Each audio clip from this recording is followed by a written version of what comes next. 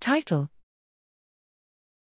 Experimental Validation of the Free Energy Principle with In Vitro Neural Networks.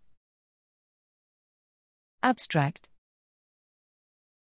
Empirical applications of the free energy principle are not straightforward because they entail a commitment to a particular process theory, especially at the cellular and synaptic levels.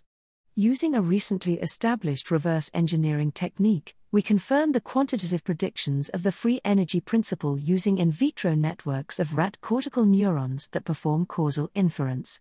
Upon receiving electrical stimuli generated by mixing two hidden sources, neurons self-organized to selectively encode the two sources.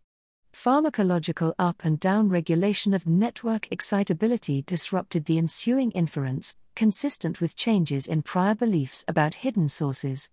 As predicted, changes in effective synaptic connectivity reduced variational free energy, where the connection strengths encoded parameters of the generative model. In short, we show that variational free energy minimization can quantitatively predict the self-organization of neuronal networks, in terms of their responses and plasticity. These results demonstrate the applicability of the free energy principle to in vitro neural networks and establish its predictive validity in this setting.